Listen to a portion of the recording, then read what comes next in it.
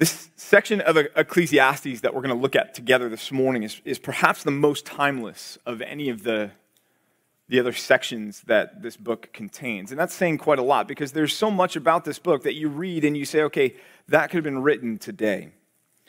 And the reason why this section is perhaps the most timeless is because it's in chapter 2, verses 1 through 11, that Solomon goes from the 30,000-foot view down to the weeds when it comes to the subject of the areas that he looked for satisfaction, meaning purpose, fulfillment, joy in his life.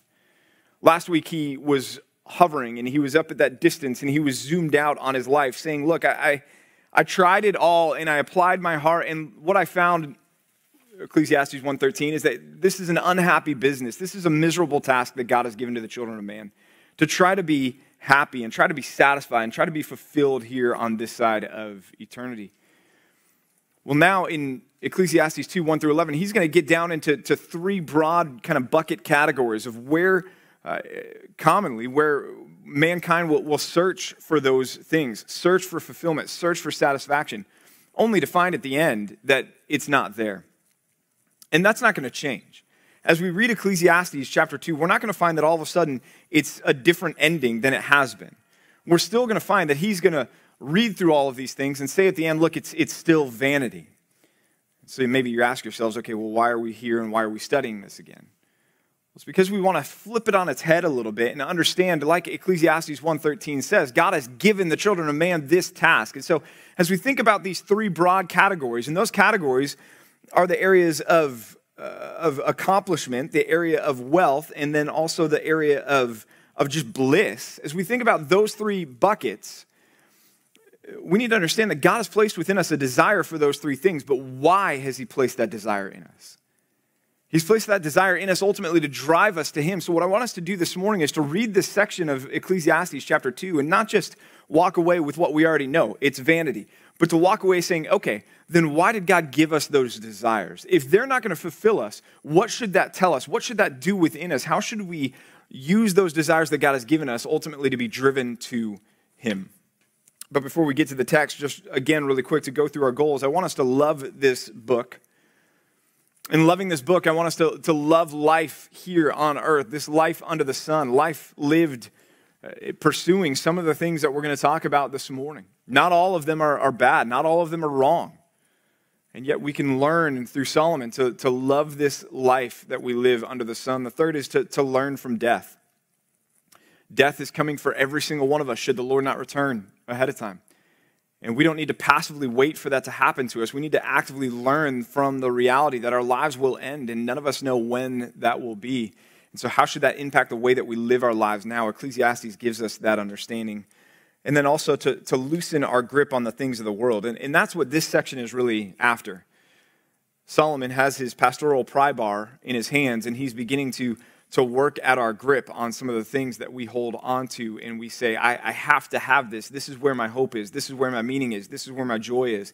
If I don't have this, then I don't know what I have at all. Solomon's going to begin to loosen our grip on that in this section, and then finally, to be prepared for the bema seat. Like Solomon says at the end of the book, the end of the matter, all has been heard, is fear God and keep his commandments. For God will bring every deed and every thought into judgment, whether good or evil. So we want to be ready for that 2 Corinthians 5:10 day, that judgment seat of Christ, when we will stand there not to be judged as far as heaven and hell, but as a believer to stand there to be judged and say, okay, let's pass your life's works through the flame and see what comes out on the other side. And that's what Ecclesiastes is going to help us do.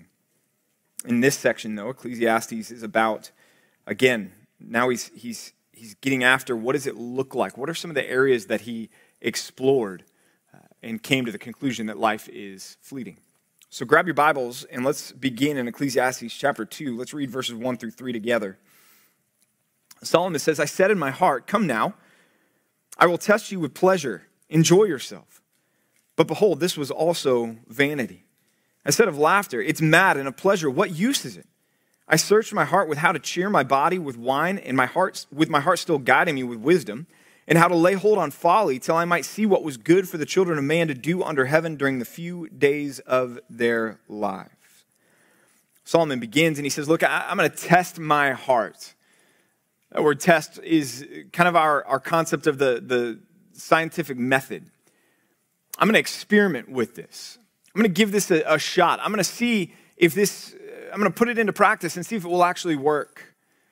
There was a practice, there was a tradition where the sage of the time, the sage in the ancient world, which Solomon would have qualified for that as the wisest man on earth at the time, they would essentially push back from their table, metaphorically, and they would observe a given topic, observe a given subject. And they would look at it from different kinds of angles, like we talked about last week, that searching deep and searching wide and looking at it from multiple angles.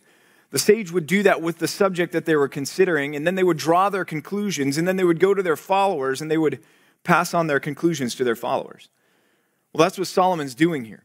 That's what he says when I decided I would test my heart. This is the sage, Solomon, and he's examining this topic, this subject, and the topic or the subject before him is the subject of pleasure. I'm going to test my heart with pleasure. It's a word in the Hebrew that means joy or exuberance. We find it in other passages like Genesis 31:27, where Laban says, "Why did you flee secretly and trick me? And you did not tell me so that I might have sent you away with," here's the word, mirth. That's not a word we often use. In fact, it's a word that sounds the opposite of what it means. I don't want to be somebody who's mirthful. That doesn't sound like a good thing, right? But to have mirth is to have joy, to have laughter, to have frivolity, to have celebration, to have an atmosphere that's almost a party. And it's the same word that's translated pleasure here in Ecclesiastes. So it's this idea of celebration, of joyfulness, of happy-go-lucky, come what may. There's not a care in the world. That's the concept. It appears in Zephaniah 3:17 where it says, "The Lord your God is in your midst, a mighty one who will save, and he will rejoice over you with gladness." There's the concept. Gladness, there's our word. Rejoice over you with gladness. He's going to rejoice over you. He will quiet you by his love. He will exult over you with loud singing. Again, the celebration, the joyfulness, the frivolity there, right? That's what Solomon's after. He wants to test his heart with pleasure, to test his heart with mirth. Well, how far did he go with that? Look down the page in Ecclesiastes chapter 2 at verse 10. He says, "Whatever my eyes desired, I did not keep from them. I kept my heart from no pleasure. For my heart found pleasure in all my toil, and this was my reward for all my toil." So not only did Solomon set himself about this, but he says there in the text that he actually was successful. I set my heart to experience this. I kept no pleasure from him, and I actually experienced this pleasure. And so we're going to learn, well, Solomon, what was the outcome of that? What was the conclusion of that? What was your results of that? And he says in verse 3, going even further, he says, "Look, I even searched with my heart how to cheer my body with wine." But then this caveat, he says, "My heart still guided me with wisdom and how to lay hold on folly till I might see what was good for the children of man to do under heaven during the few days of their life." When he says here, to cheer my body with wine, right? It's that concept of coming back home after a long day of work and having a glass of wine to take the edge off, to relax, to celebrate, to, again, enjoy life, experience that frivolity, that ease of the nerves, that ease of anxiety. That's what Solomon's doing there. And then he says, even to lay hold on folly. And there are some commentators that believe that Solomon is implying here that he experimented with drunkenness. But I think the phrase right before that, when he says, "My heart still guiding me with wisdom," implies that I don't believe that Solomon was just letting himself go and becoming a full-blown lush.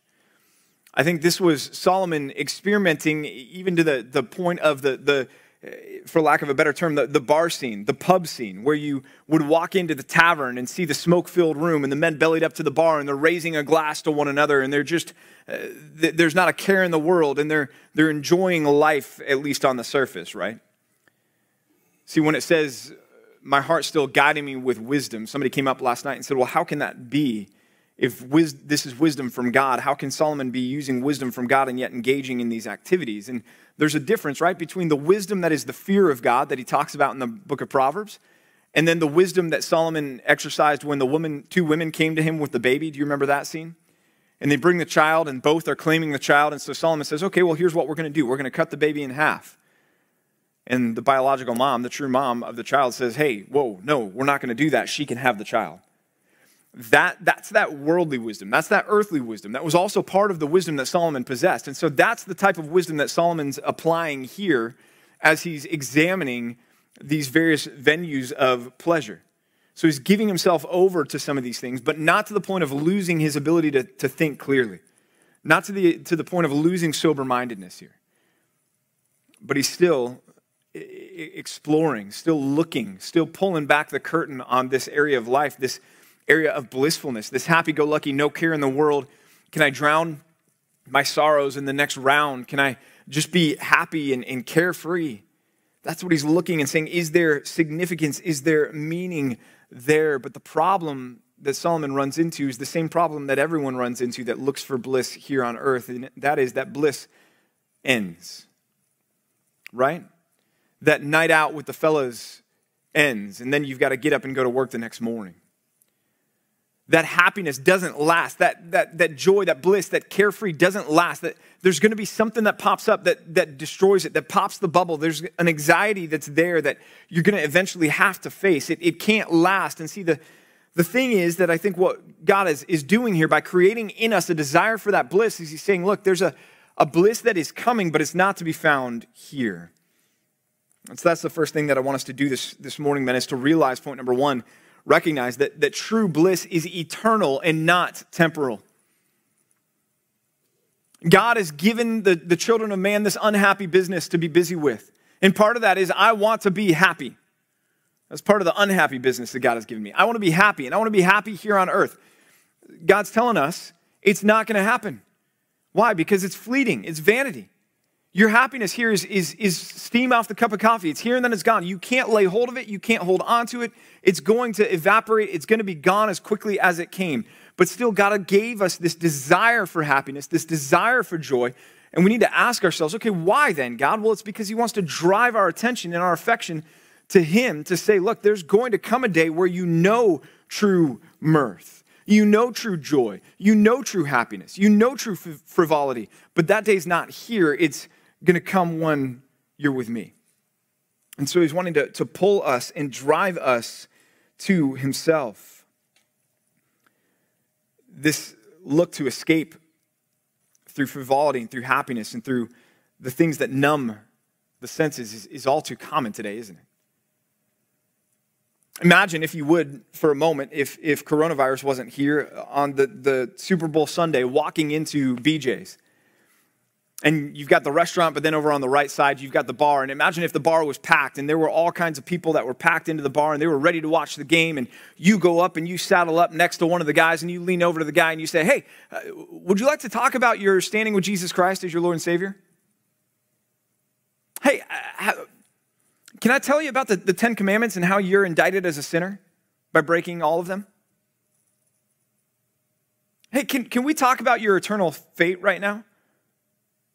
He's going to look at you and say, get lost, right? Don't be such a buzzkill. Why do we have to talk about those things? Let's not deal with these heavy issues right now. I'm just here to enjoy myself. I'm here to get a break. I'm here to take to just rest. I'm here to not think about hard things right now. I just want to be distracted. I just want to enjoy myself. I'm just here to watch the game. Don't bug me. Don't bother me. Leave me alone. I'm not interested in any of that. And then he's going to go back to his beer. That's our world, right? So many people in this world live from that moment to the next time they can get back to that moment. And they're white-knuckling it through the work week, white-knuckling it through the rest of their lives, just trying to make it through in a way that is functioning so they can get to the next place where they can forget about life and escape into a world where their problems disappear, at least until the hangover kicks in. And then that cycle just starts back again. In 2019, a Pew Research study found that 45 to 50% of college and young adults surveyed said that alcohol was among the top problems that their peers faced, alcohol and drugs. And then they said, you know what number one is? Number one is anxiety and depression. Well, those two things are inseparably connected to one another. We live in a world that is a world filled with anxiety and depression. And so what do people do so often? They look for a way to numb the senses so that they don't have to wrestle with the reality of what's making them anxious and what's making them depressed. Their hope is in the bottom of the bottle, not in an empty cross and an empty tomb. And they chase over and over and over again. whether it's alcohol or drugs, or let's talk outside of those two. How about pornography can serve that as well as this temporal escape for somebody to say, I want to escape into the world of my fantasies and I want to numb my senses. Pornography, men, really is a drug when you think about it. It's used for the same purposes as alcohol and drugs are.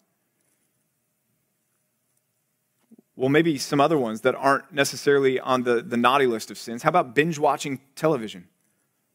Is it wrong to watch TV? No. Is it wrong to watch movies? No, it's not wrong to watch TV or movies. But look, if you sit down and you escape into your favorite show, or you binge watch TV, or you binge watch movies so that you don't have to deal with and you don't have to think about the problems facing you in life, that's where we have a problem. Sports can be the same thing. You invest yourself so much into your favorite sports team, you live and die by their record, you live and die by their draft, you live and die by the stats or whatever it may be. It's an attempt to escape having to wrestle with the reality that this world is designed by God to disappoint us and to deflate us and to leave us wanting what we can't have. See, man, that's what Solomon's doing here. He's looking at that going, I don't like that, and so let me see if I can find a workaround. I don't like that God designed this world to disappoint me. I don't like that God designed this world to deflate me. I don't like that this world is going to always let me down and not fulfill me. So is there bliss that I can find here? Can I escape into this world of just not having to worry about things? And Solomon says no. He doesn't leave us wondering very long what the results of his test was. Look at 2:1. But behold, this was also what? Vanity. It's vanity. And so then, okay, Solomon, what do you want us to do with this?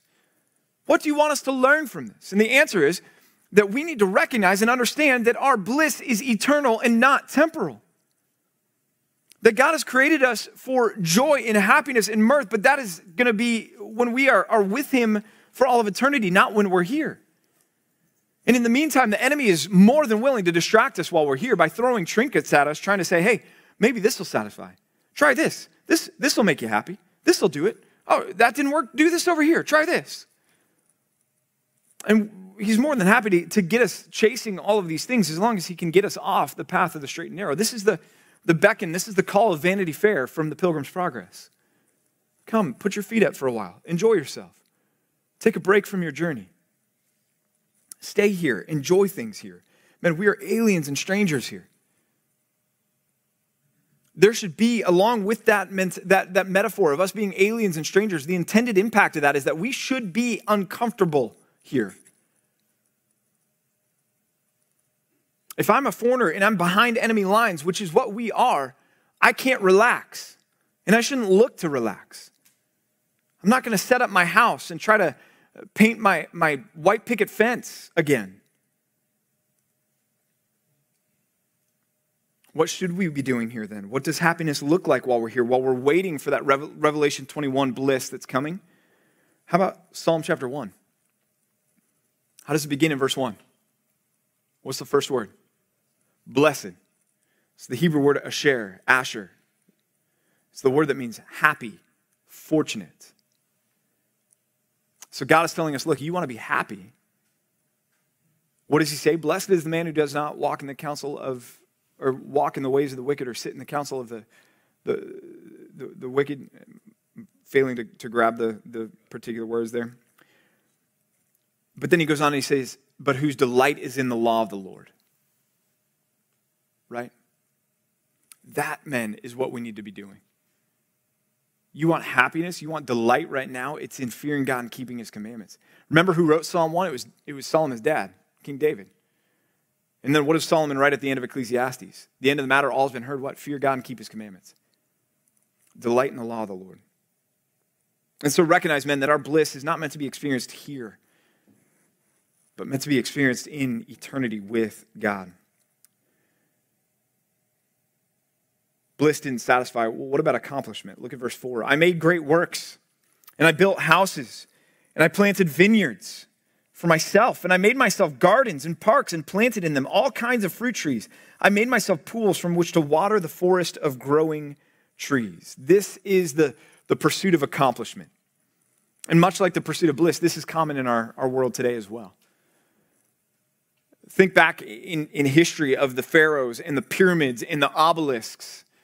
Or think of Nebuchadnezzar and the giant 90-foot by 9-foot golden statue that he set up on the plain of Dura to celebrate himself and all of his accomplishments. That's what Solomon is trying here. He says, well, maybe I can create for myself this resume of all of these great things that I've done. Maybe I can establish this kingdom and look at my kingdom and be satisfied with all of my works. Derek Kidner, a commentator, said this was a secular Garden of Eden that he created with no forbidden fruit. A secular Garden of Eden with no forbidden fruit that Solomon has laid out for himself. And he's saying, look, maybe this is going to satisfy me now. I understand that bliss is temporal. I get that, and that's not going to do it. But maybe I can be satisfied knowing that I'm going to build all this stuff, and this is going to be impressive. And people for years and years are going to look at this and say, wow, look at that. That's amazing. And look at that Solomon did that. But his conclusion was the same. Vanity. These are fleeting monuments of vanity.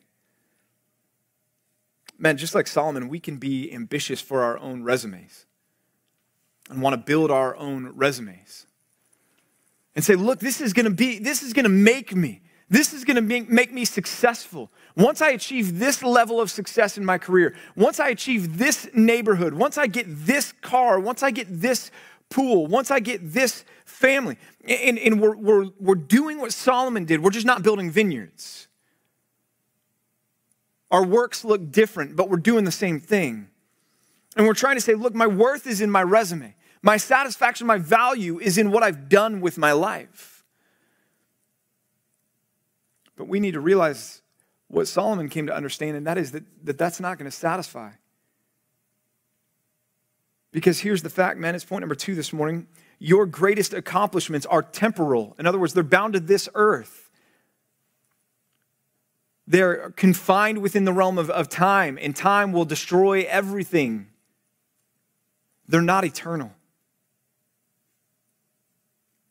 They're temporal, not eternal. Men, do you know what's not going to be asked of you at the gates of eternity? Hey, can I see your resume? There is no monster. There is no indeed in eternity. Your resume, your list, your accomplishments aren't going to matter there. And in fact, there was a group that thought that it would matter. And Jesus talked about that group in Matthew chapter 7. Jesus begins in verse 21 in a chilling statement. Not everyone who says to me, Lord, Lord, will enter the kingdom of heaven, but the one who does the will of my Father who's in heaven. On that day, many will say to me. Now notice what they're appealing to here. They're appealing to their works, their resume. Lord, Lord, did we not prophesy in your name and cast out demons in your name and do many mighty works in your name? That's an impressive resume. That blows my resume out of the water. I haven't cast demons out of anybody. I haven't done mighty works, miracles. I haven't done any of that. So this group is there and they're like, hey, look, I'm ready to be led into heaven. Here's my resume. But Jesus says, wait a minute, there's a problem. You're going to depart from me because it has nothing to do with what you did in my name. It has everything to do with whether or not I knew you, and I didn't know you. And so they're gone, and all of their accomplishments are gone. The fact is, men, when we die, there's only one resume that we need and only one accomplishment that matters, and it's not ours.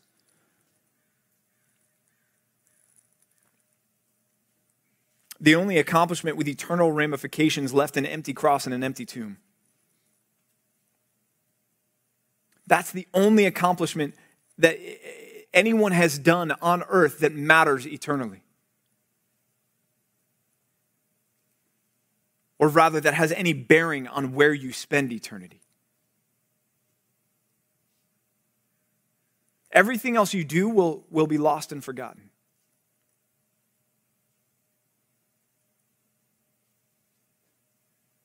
Even the Great Pyramids, right? Do they still stand? Sure. But could you tell me who's buried inside? I can't. King Tut and something or other. The accomplishments of man fade into history and are forgotten. Again, think to your great-grandfather. Tell me what the greatest thing that he ever did with his life was. Maybe a couple of you could. My guess is the majority of you have no clue what he even did for a living.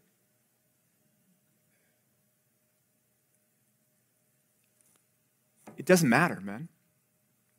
It's fleeting. If you're living for your resume, you're going to build your earthly kingdom, you're going to die, and your earthly kingdom is going to crumble, and you're going to be forgotten along with your kingdom. And unless you have a grip on the one accomplishment that matters, which is what Christ did for you, you're going to spend eternity apart from him in hell, regretting that you lived for that earthly resume for every single moment that you're there.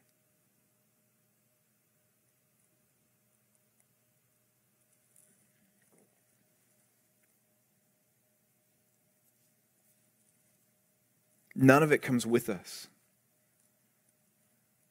None of it comes with us. It reminds me of the Apostle Paul from Philippians chapter 3. The Apostle Paul in Philippians chapter 3 gets into his earthly resume. And he says this, he says, if anyone thinks he has a reason for confidence in the flesh, I have more. So Paul's saying, you want to compare resumes? Let's do it. Circumcised on the 8th day of the people of Israel, of the tribe of Benjamin, a Hebrew of Hebrews. That's his pedigree. Paul says, you want to talk about pedigree? Man, I'll destroy you every single day of the week. I am a Hebrew of Hebrews. I fulfill every requirement. I was even circumcised on the right day, so I'm good to go. Like, you want to say who's a good Jew? I'm a good Jew, Paul's saying. Okay, Paul, but that wasn't really you. You didn't have any control of that. Okay, well, let's talk about what Paul had control over. As to the law, a Pharisee, in other words, an expert. Trained under Gamaliel. He doesn't even get to that in here, but that was to be trained under Harvard of the day. As to the law, a Pharisee. As to zeal, passion for the Lord, I was a persecutor of the church. We read that and we think, well, that's not a good thing. Paul, why are you boasting in that? Well, it would have been a good thing. Because he was saying, look, the reason why I was so vehement against the church was I thought it was an attack against Yahweh, the God of Israel. And my zeal and my passion for Yahweh, the God of Israel, because I was a Pharisee, led me to look at that as a threat and to say, I'm going after them and I'm going to stop that with whatever I can. So Paul's saying, look, I was passionate for the Lord. If anyone was passionate for the Lord, I was passionate for the Lord. As to righteousness under the law, blameless. Here I want you to think of the book of Daniel, where Daniel's investigated by all of his worst enemies. They come and they look at his life and they shake his life out and they open up every closet in his house, so to speak. And they turn his pockets inside out. And it says in the book of Daniel that they were able to find nothing against him unless they were going to find it in relation to his relationship with the Lord. That's what Paul's saying here. It's like, look, as far as I'm aware, Paul's not saying that he was a sinless man, but he's saying, look, as far as I'm aware, if I knew of a law, I was keeping that law. But then he gets to his conclusion in verse 7. But whatever gain I had, I counted as what? As loss. Whatever gain I had, I counted as loss for the sake of Christ. I picture Paul taking that resume and tearing it up and throwing it in the furnace. This doesn't matter anymore. Don't be impressed with this, is what Paul's saying. In fact, he goes on later to say that it's dung. And that is a very kind translation of that word, by the way.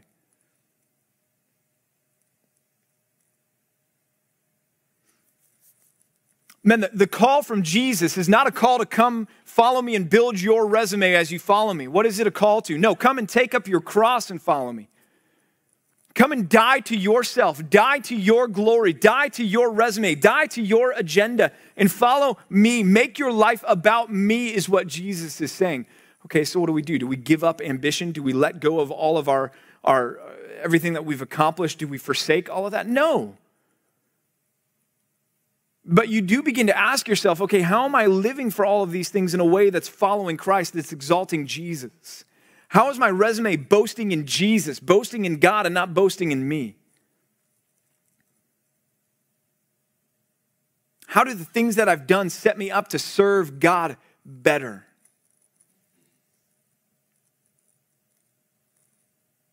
and not focus as much on myself.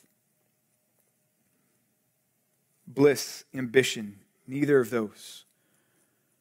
Accomplishment, neither of those last. Neither of those satisfy. This third one, though, is perhaps the most common, and it's the pursuit of wealth. He says in verse 7, I bought male and female slaves and had slaves who were born in my house. I also had great possessions of herds and flocks, more than any who had been before me in Jerusalem. And I also gathered for myself silver and gold and the treasure of kings and provinces. I got singers, both men and women, and many concubines, the delight of the sons of man. His list is impressive. They're slaves, herds, and flocks. Remember, God says, I own the cattle on 1,000 hills, right? It's a testimony to the wealth of God. Well, Solomon might not say 1,000 hills, but I've got the cattle on maybe like 940 hills. He was a wealthy man. Silver and gold. Treasure from foreign lands. That's what he means by the wealth of kings and provinces. That he went out and through trade and through conquest, he received treasure from foreign nations as well. Entertainment. He said, I had men and women to come in and sing for me. And then, of course, he has what all men crave from time to time, and that is what? Sex, right? I had the concubines, which he says euphemistically there are the delight of the sons of men. Solomon had it all at his fingertips. He had the money to get whatever he wanted is essentially what he's arguing here. And this is his final bucket that he's exploring here. He lived the rock star life to the extreme. No limitations. And remember again what he says in verse 10. He says, whatever my eyes desired, I did not keep from them. I kept from my heart no pleasure.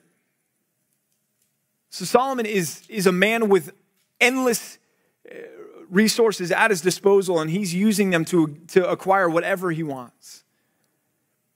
He's going after wealth with everything that he has, saying, maybe if I amass enough wealth, if I amass enough women, if I amass enough entertainment, that's going to satisfy me. And tragically, as I was studying this week, I began to think about the life and trajectory of Tiger Woods. Late 90s, early 2000s, we're watching Tiger come on the scene, and everybody is thinking to themselves, wow, this is amazing. And if you're a golf fan, when Tiger was at the peak of his career, it was amazing to watch the guy. I'm more of an underdog kind of guy. I like to root for the team that's not supposed to win, because the team that's supposed to win bugs me because it's not my team, right? But when Tiger was playing, it was different. I wanted to see Tiger win, and I wanted to see him dominate because he was phenomenal. It was amazing, right? When somebody else won, you're like, you're not supposed to win. Tiger's supposed to win. Jack Nicklaus's major record, we all thought to ourselves, there's no way this guy doesn't break this record. And when that was Tiger, we always used to think to ourselves, man, what must that be like just to live a week in Tiger's shoes? Masters week, by the way. I want to live a week in Tiger's shoes. I want to go out and play Augusta. I want to win that tournament. I want to know what that's like just to be Tiger Woods for just a day, a Sunday, wearing a red shirt and to pump my fist and to get all excited about winning a golf tournament. That would be amazing. Well, then what happened? The news broke. And there was the car accident, and there was the wife with the 3-iron in her hand. And all of a sudden, Tiger's true life got exposed for everyone to see.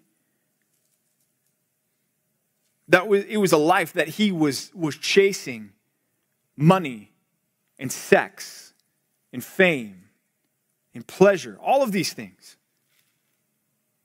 And none of it worked. None of it worked.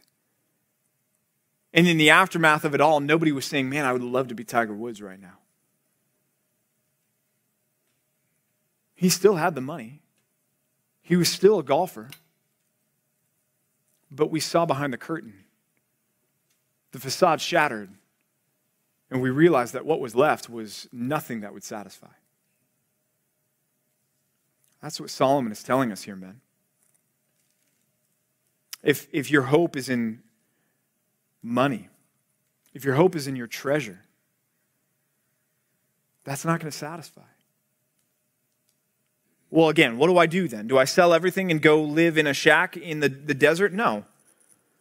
Who gave you your treasure? God did, yes? God gave Solomon his treasure. The problem is not having the things. The problem is having the wrong view of the things that God has given you. The problem is not the gift. The problem is looking to the gift for what only the gift giver can ultimately provide you. That's what Solomon's indicting here. That's what Solomon's saying is vanity here. If you're living for wealth, you're going to be disappointed. You're going to be unsatisfied.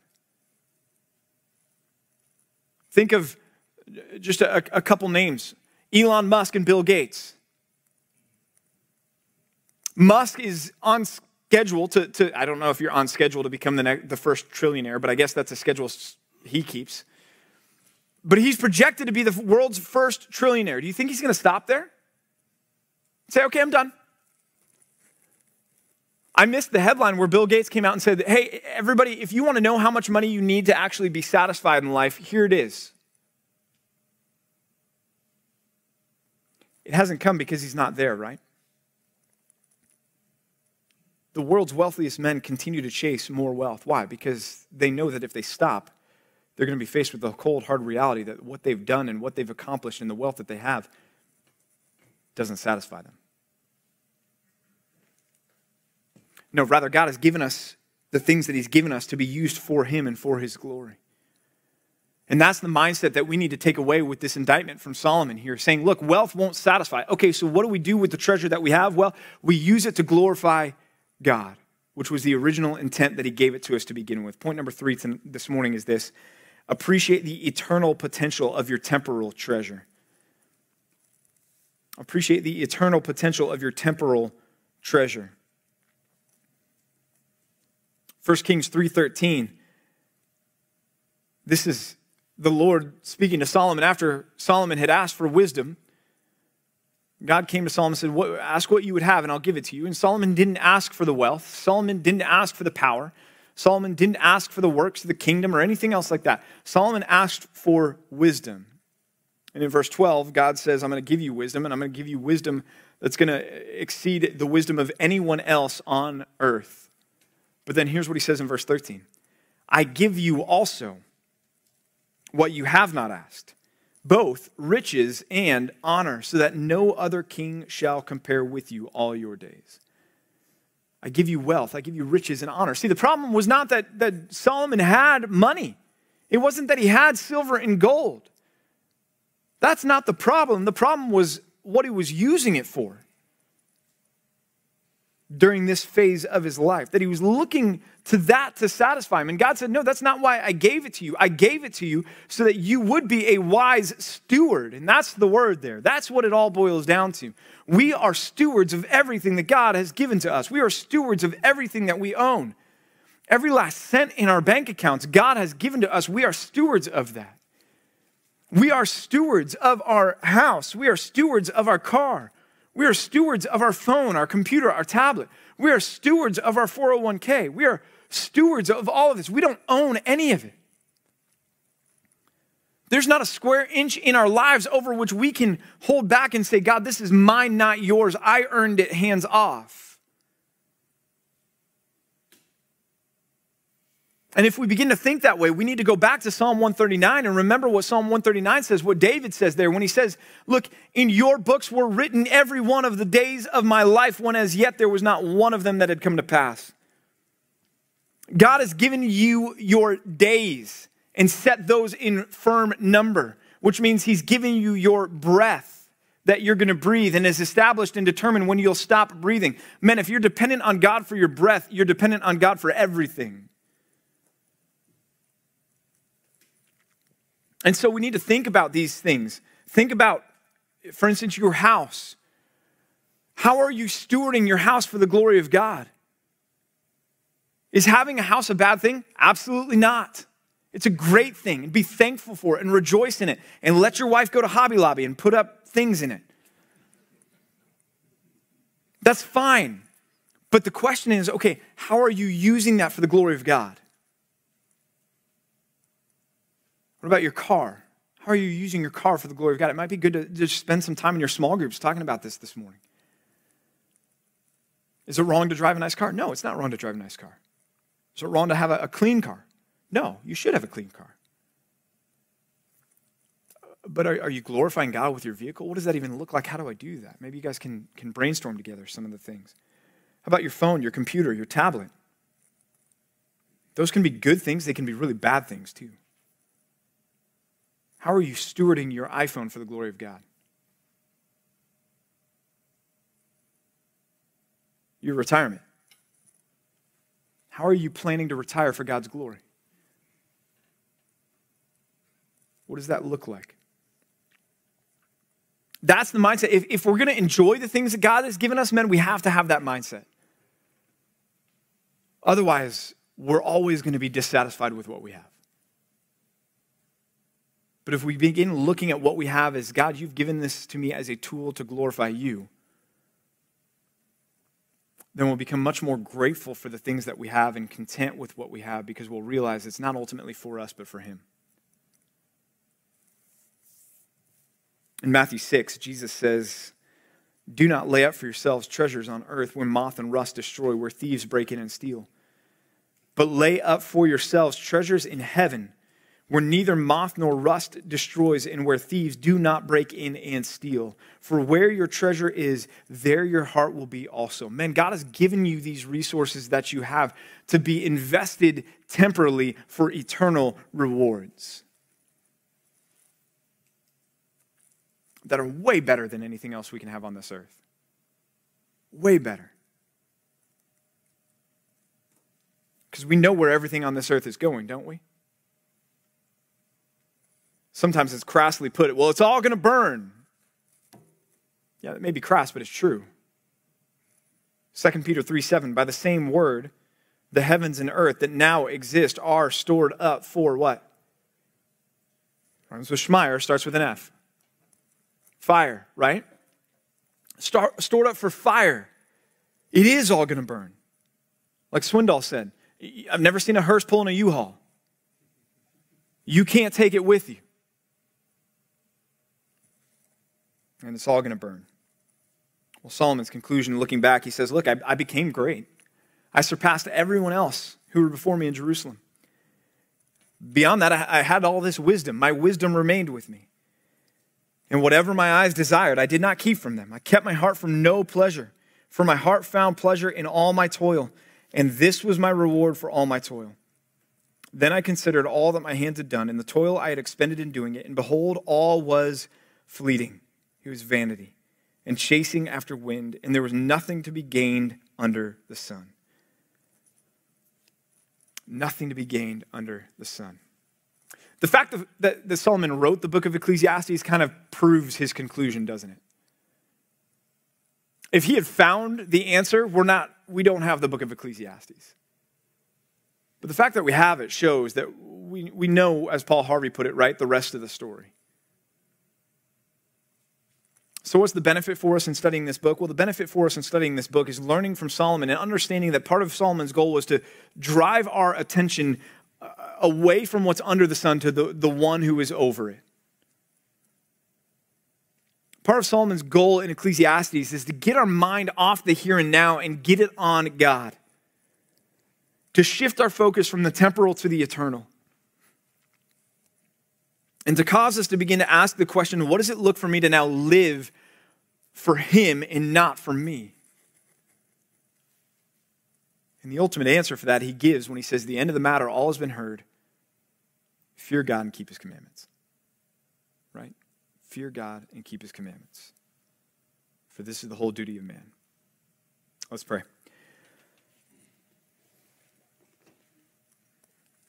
Lord, we're thankful for this book, thankful for the ways it bumps into us and into our idols and confronts us. And Lord, we read it, and if we're honest with ourselves, we're going to feel some friction there. And God, I just pray that we would respond to that well with humility, repenting from our sin and putting our trust and our faith in you as our ultimate provider, God.